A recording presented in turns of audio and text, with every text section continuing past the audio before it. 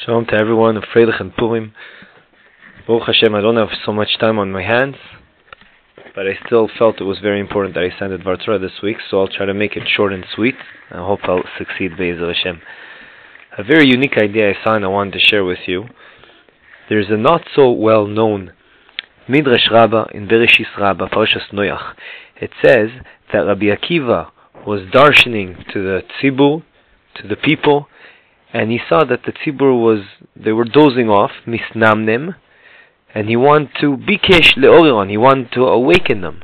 So what did he tell them? He decided to tell them the following midrash, which I want to share with you today.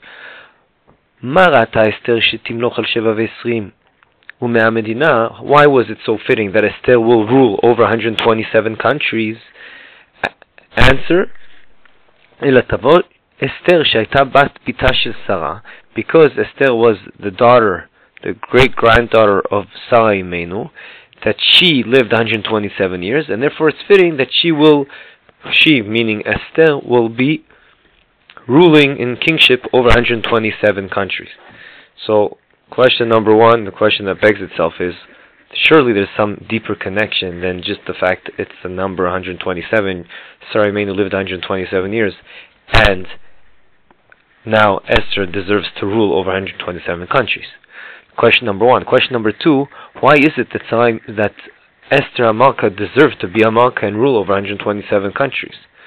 Was there some unique characteristic about her that due to that it was fitting for her to rule over so many countries?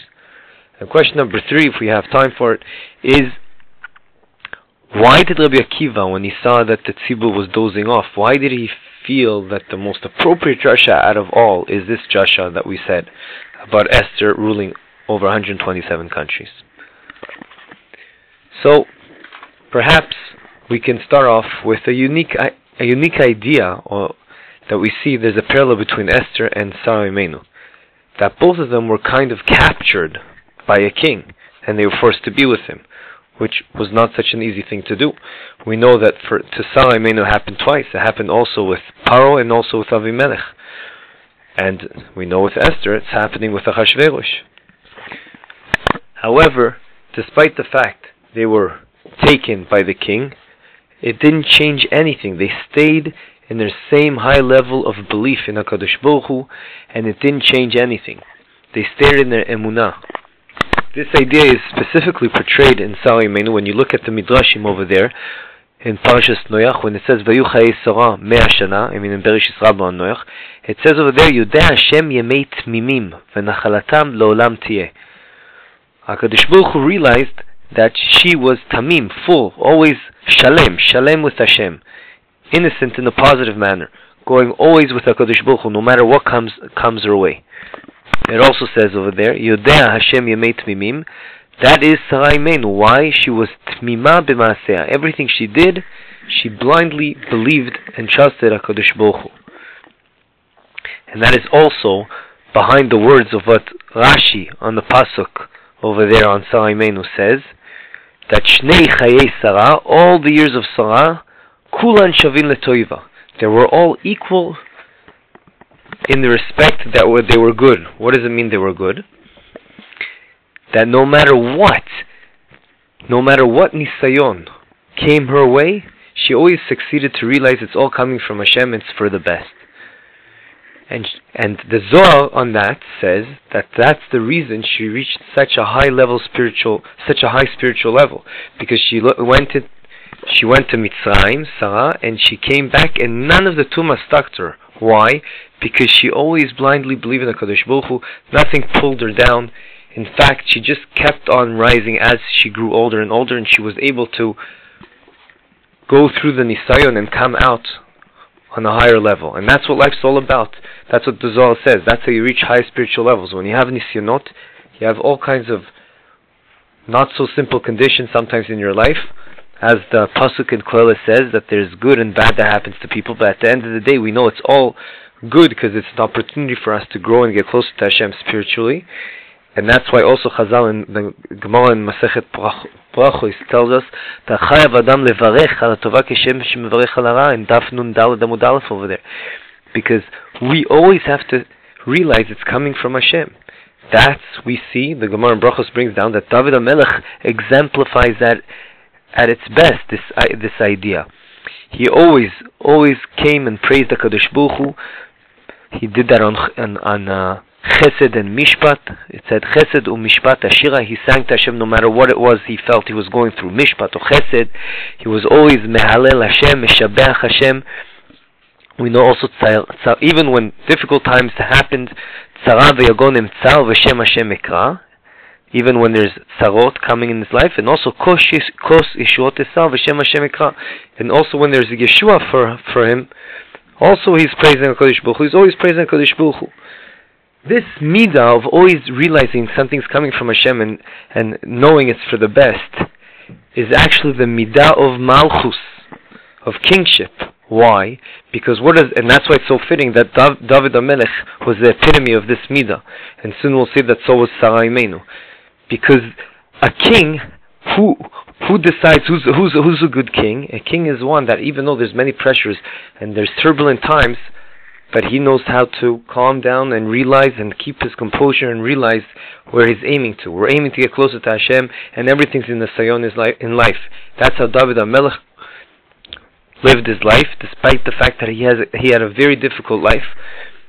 His Shaul HaMelech was running after him, and his own son rebelled against his kingship, etc. And also Sarah Imenu had a very difficult life.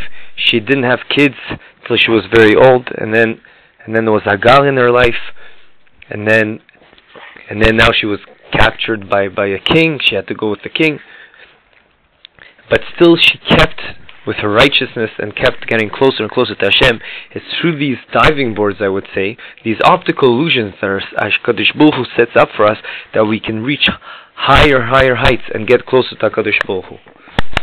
To summarize, sometimes HaKadosh Baruch Hu is shining in our faces and shows us how amazing He's doing for us, and sometimes the good we don't see, but we believe it's good, and that's Haster Astir Panai. That's the whole idea of Megillas Esther. Everything's hidden. If you look at the chain of events, it looks like, nature, it's normal, every day is normal. Unlike Chanukah, that the nest was Galu, it was evident. But in Purim, Haster Astir Panai, it's all hidden. And that's what's so beautiful about Purim, because really, even in the hidden nature, even when HaKadosh Baruch Hu hides Himself, on Purim we came to the realization. That's why Purim we accepted the Torah me'ahava, because we realized, wow, HaKadosh Baruch Hu is running the world, even when sometimes it's being hidden from us. But we know mentally that that's what it's all about, and that is the midah of malchus, and that's what David possessed, and that's what Sarah Imenu possessed. And because she possessed in such an amazing way, then she was able to give it over to the following generations. And that's what Esther HaMalka got.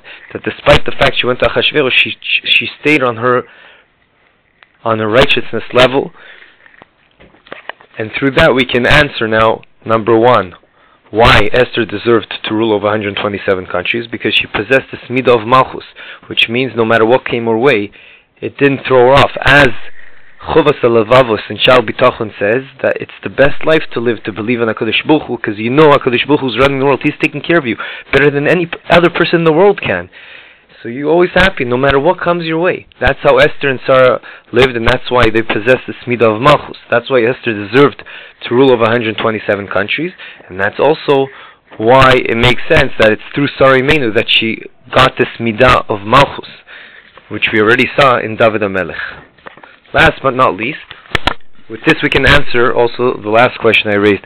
Why did Rabbi Akiva decide to awaken the students dafka with this midrash? Perhaps the reason is, I would like to suggest, that misnamnem it doesn't literally mean they were falling asleep. It meant they were so weak and they didn't have the motivation to learn Torah, because during that time period the Romans didn't even allow them to learn Torah, and they had so many harsh draconian laws against Yiddishkeit that people were kind of giving up hope. So Rabbi Akiva wanted to emphasize this idea of malchus. No matter what, everything's for the best, and we should still not give up hope and continue, just like Esther did, and just like Sarah did, like David HaMelech did. Not let that throw us off. And despite the fact they're closer and closer to Hashem, and perhaps we'll end off with the idea that perhaps that is the idea we drink on Purim. We drink enough to get the worries out of our way and totally connect to Hashem. Orchat Tzadikim says, of course we all know it's not good to drink a lot, but Orchat Tzadikim does say, you have to understand what he means, but when a person feels like he's a bit down, then it's okay to drink a bit of wine. It's okay, because that can help you remove the external things that are pulling you down, and that's not the way a Yid should live. A Yid should realize HaKadosh Baruch Hu is running the world, and He's taking care of me, and I have such a connection with Him. Everything's for the best. Yeh Ratzon that this Purim will take this idea that even when HaKadosh Baruch Hu is running the world through an optical illusion, Aster Panai, but we love HaKadosh Baruch Hu, and we realize that everything is for our best, and it's just an opportunity for us to grow spiritually, as did David HaMelech, Sarah, and Esther. Have a freilichen Purim and a good Shabbos. כן, איפה אתה?